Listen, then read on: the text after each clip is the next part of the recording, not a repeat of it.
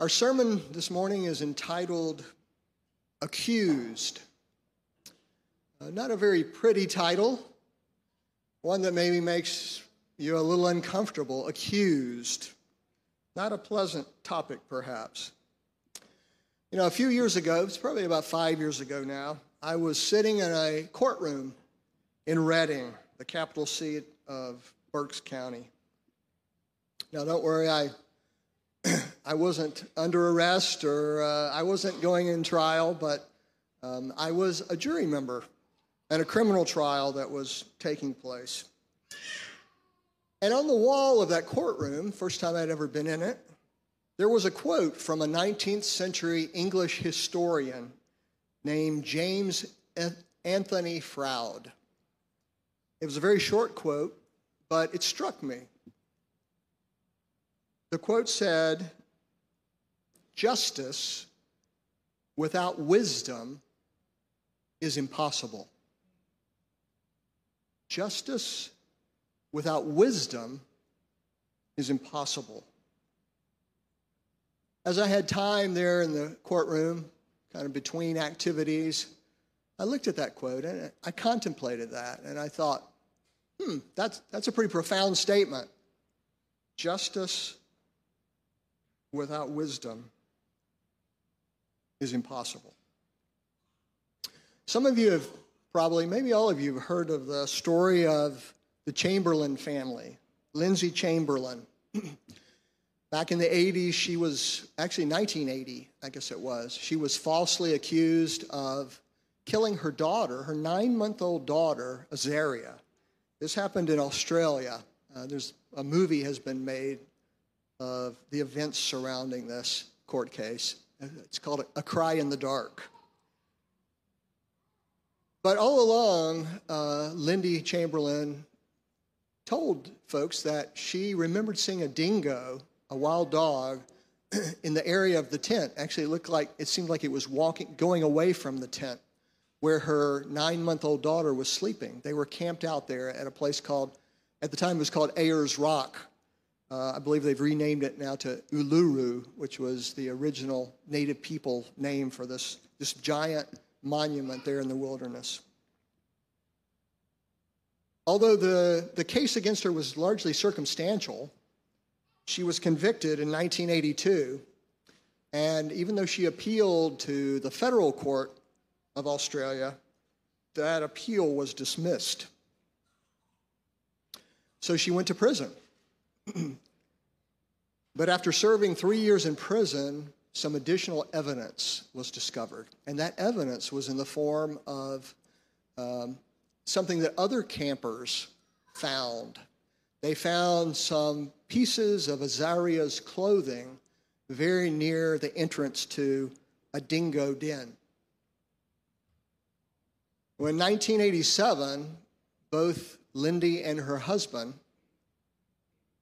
were officially pardoned. But in 2012, years and decades afterwards, 2012, there was a fourth coroner's inquest.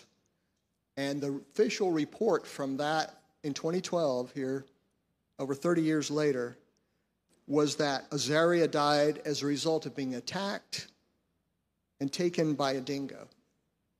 32 years later, the Chamberlains were at last fully vindicated.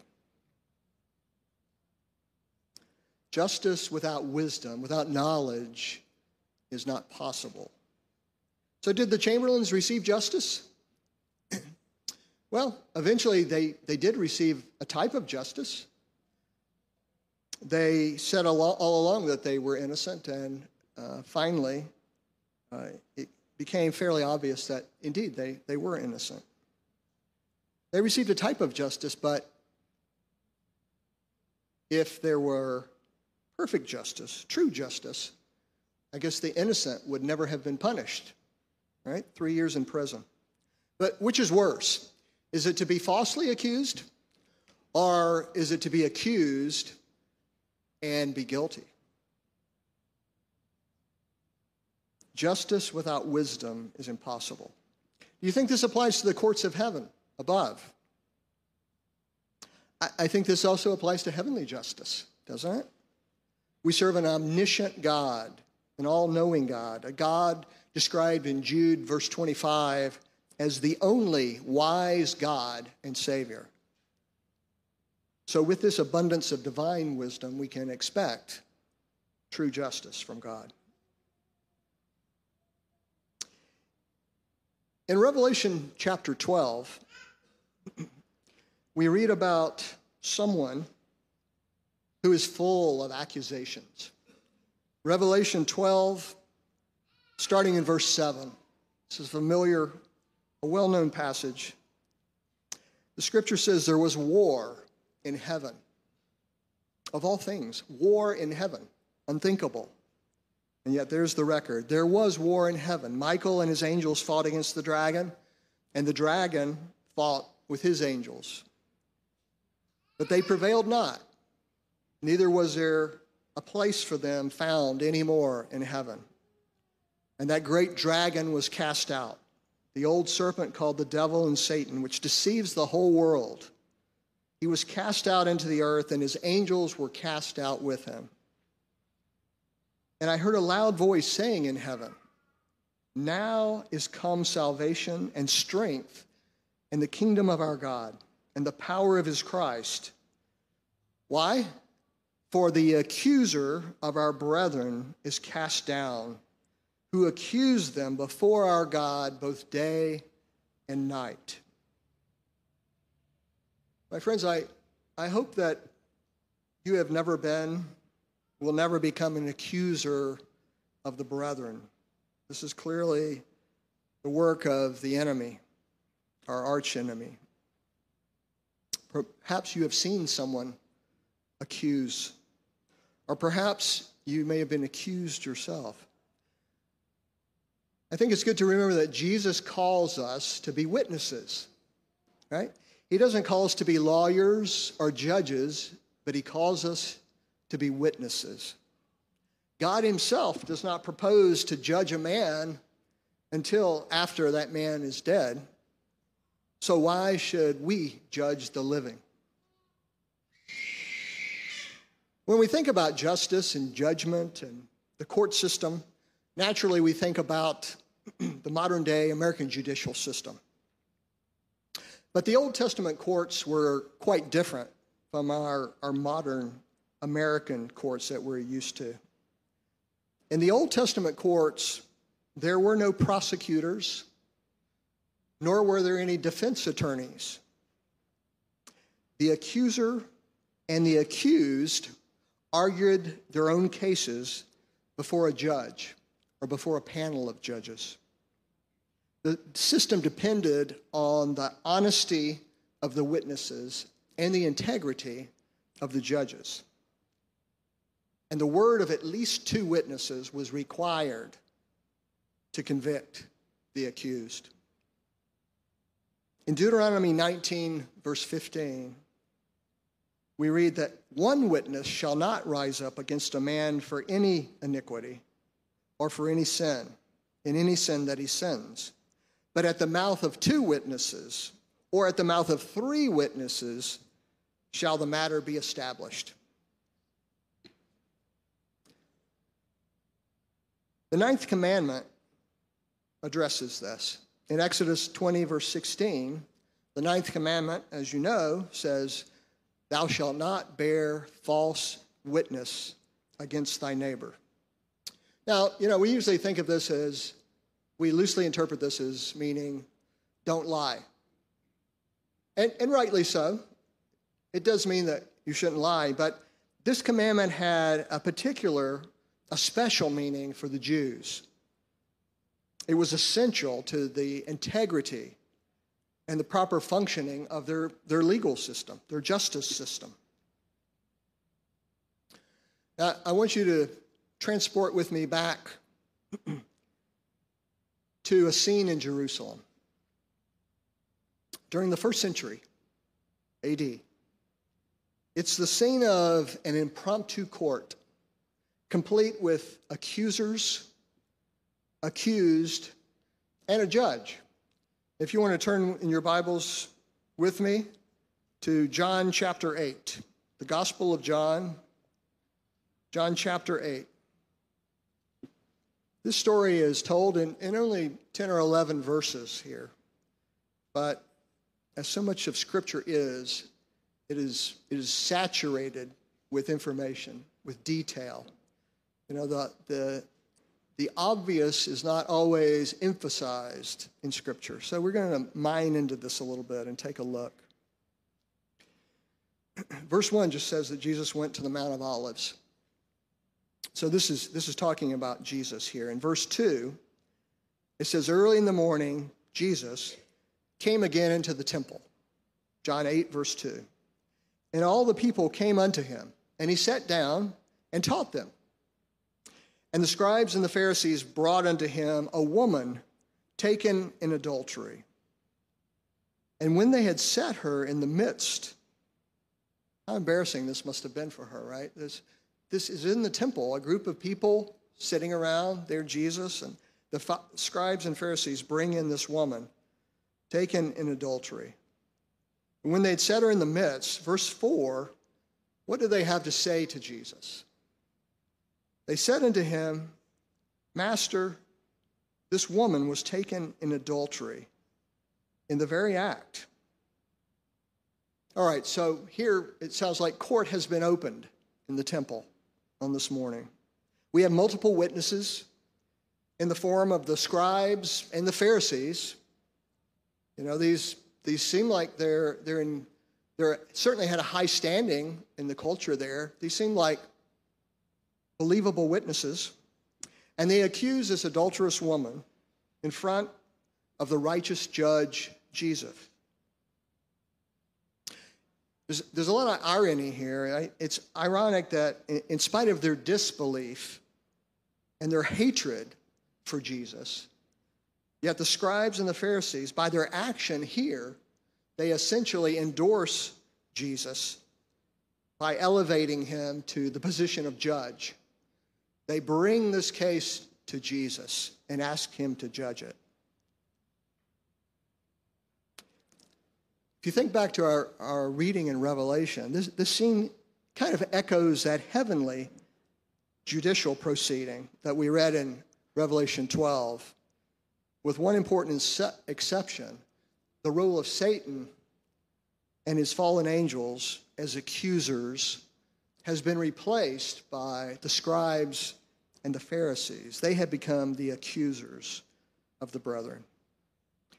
No wonder Jesus warned his disciples, beware of the scribes.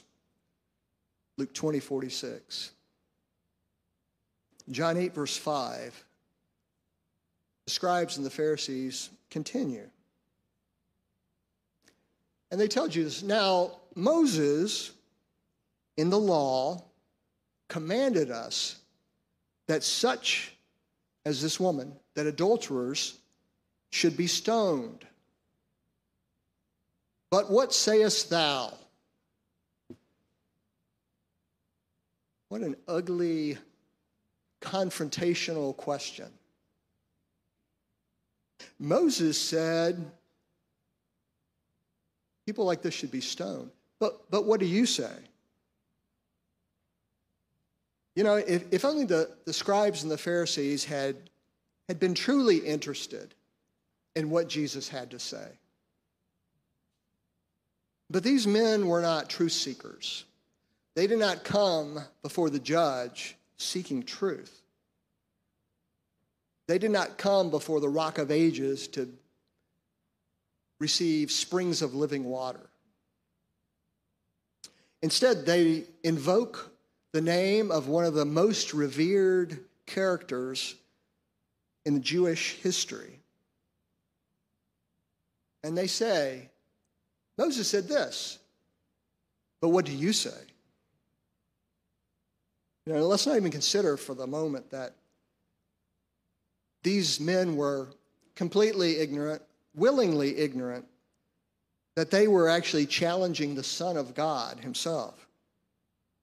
I mean, even if Jesus had been nothing more than the Jewish teacher, which they thought they knew him to be, this question had been crafted as a deadly weapon. Moses says this. Now, what do you say? You know, it might be similar if we ask an American. Thomas Jefferson says this, but what do you say? Or let's tighten the circle just a little bit more. Let's bring it maybe closer to home. Maybe it's similar to asking a Seventh-day Adventist. Ellen White says this, but what do you say?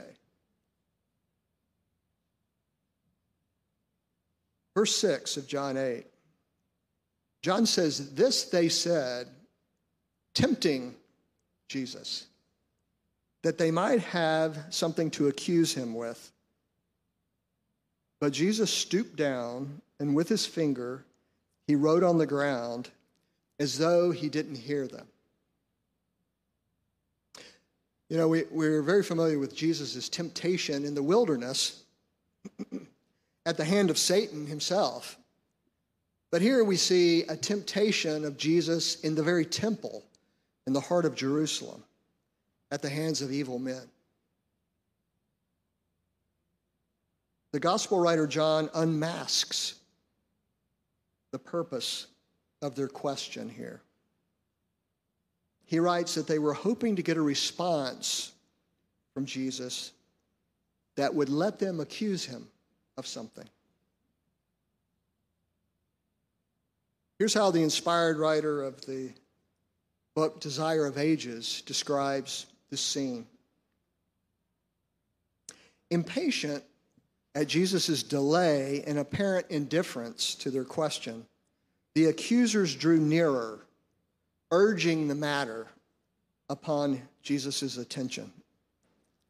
But as their eyes, following those of Jesus, fell upon the pavement at their feet, their countenances changed. There, traced before them in the dust, were the guilty secrets of their own lives. The people looking on saw the sudden change of expression. The crowd around them pressed forward to discover what it was they were regarding with such scrutiny that brought on this look of shame and astonishment on their faces. But notice in verse 6 that Jesus was crouched down to write in the dust. He wrote in the dust with his fingers. He wasn't standing and writing with a long stick to open up the floor so that all could see what he was writing. Jesus' approach to stoop over and write in small letters in the dust clearly reduced the size of his immediate audience. It reduced the number of people who could see what he was actually writing there in the dust. You know, the words he wrote were not intended to embarrass the scribes or the Pharisees. If that had been his purpose, then he could have just spoken aloud for all to hear. He could have broadcast their sins to the entire group. But that's not what Jesus did. Jesus showed mercy even to these wickedly plotting men who had no mercy on this poor woman whom they had entrapped. While we're talking about mercy, what do we make of Jesus' choice of media? The sins were written in the dust. Beloved, I find great comfort in the fact that Jesus chose to write those words in the dust. Although he wrote the eternal law into 2 tables of stone, he wrote the sins of these men in the dust, where the wind could easily blow it away, or the foot of man could erase it very easily. These sins were not eternal, unless the sinner chose to make them eternal by failing to seek for forgiveness. Not too long ago, I was sitting in a presentation about some computer software, a computer algorithm called blockchain. I don't know if you've heard about blockchain, but it's basically the software behind cryptocurrency and Bitcoin. It's what helps make it secure and what tracks it.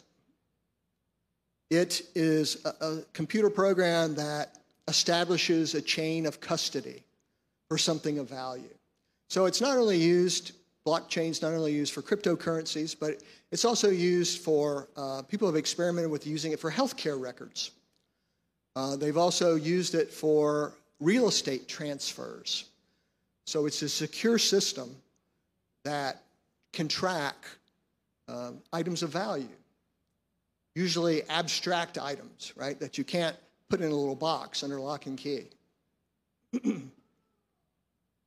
I mention this because one of the big selling points of blockchain technology is that it contains what is called an immutable ledger, an immutable record.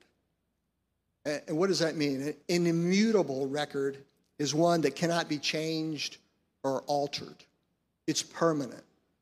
Right? Now, a blockchain ledger can be added to, new entries can be made, but once an entry is made in that record, it's there. It's there forever. It cannot be erased or changed. This might be a positive thing if we're talking about tracking individual assets in the world of business. But I praise God that the deeds of my life are not recorded by God in an immutable ledger, in one that cannot be edited or changed. Psalm 51 verse 1 says, "Have mercy on me, O God, according to thy loving kindness, according to the multitude of thy tender mercies, blot out my transgressions." Isaiah 43:25, God speaks to us. He says, "I, even I, am he that blots out all your transgressions for mine own sake, and I will not remember your sins." And in Acts chapter 3, verse 19, we read, "Repent you, therefore, and be converted, that your sins may be blotted out." Have you seen an advertisement for a company called ServPro? I've seen this recently on television. ServPro is a company that specializes in cleanup after fire or water damage. And they have a great slogan. Their slogan is, "Like it never even happened." Like it never even happened. That's their goal, their purpose, is to clean up after a fire, after a flood, so that it's like it never even happened. 1 John 1, verse 9 says, "If we confess our sins, he is faithful and just to forgive us our sins and to cleanse us from all unrighteousness." Like it never even happened. So in verse 7 of John 8, John continues and he says, "So when they continued asking Jesus, he lifted up himself and he said unto them, He that is without sin among you, let him be first to cast a stone at her." You know, from the poor woman's viewpoint, I think this may have been the moment when all hope was lost in her mind. It seemed that perhaps Jesus had spoken her death sentence. It seemed like he was encouraging them to pick up a stone and stone her, even deciding who would be the first to carry out this execution. "You who are without sin, you throw the first stone." Overshadowed by her guilt, she could not possibly imagine that here in this august group of respected religious leaders, scribes and Pharisees, that there wasn't someone who had no sin. She anticipated that someone would raise that stone and begin her execution. After Jesus says this, again he stoops down and he continues writing on the ground. John 8:8. In verse 9, John records, they which heard it, being convicted by their own conscience, went out one by one, beginning at the oldest, even unto the last. And Jesus was left alone with the woman standing in the midst of the crowd of onlookers who were still there. Beloved, most often, the guilty don't need to be confronted by us with their guiltiness. Usually they are already well aware of their guilt. People need hope, not censure. No one accused these men directly, but through the influence of the Holy Spirit, they were convicted of their guilt. And their well-laid plans were foiled. What do you think about this fact that they left one by one, one by twos? They left individually or in very small groups, starting with the oldest all the way to the youngest. Perhaps this is something about the wisdom that comes with age, about knowing when you've been beaten.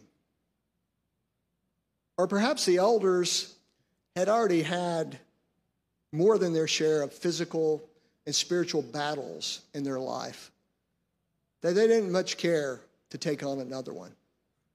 Perhaps unlike some of the younger, more energetic men there. In the end, they all left Jesus and the woman alone. Left alone with Jesus. Beloved, I'd like to suggest to you that being alone with Jesus is a very good place to be.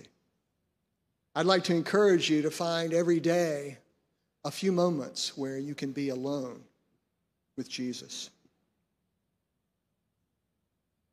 Verse 10, when Jesus had lifted up himself and he saw none but the woman, he said to her, Woman, where are those that accused you?